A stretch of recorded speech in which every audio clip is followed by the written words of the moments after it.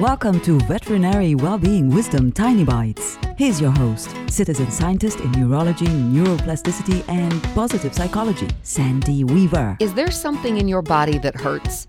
For most of us, there's an ouchy place or two that gets our attention on a daily basis. When you focus on it, you give it more airtime and more power in your life. When you can joke about it, you lessen its impact. After I've been sitting down for a period of time, I'm a little bit slow getting up. Ouchies. If someone asks what's wrong, I usually just say, like a flower, sometimes it takes a little time for me to unfold. That usually gets a laugh and it helps me feel better too. What lighthearted thing can you say about your ouchies?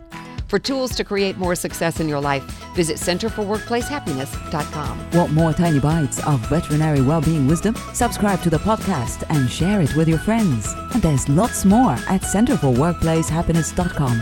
Here's to your well-being, one tiny bite at a time.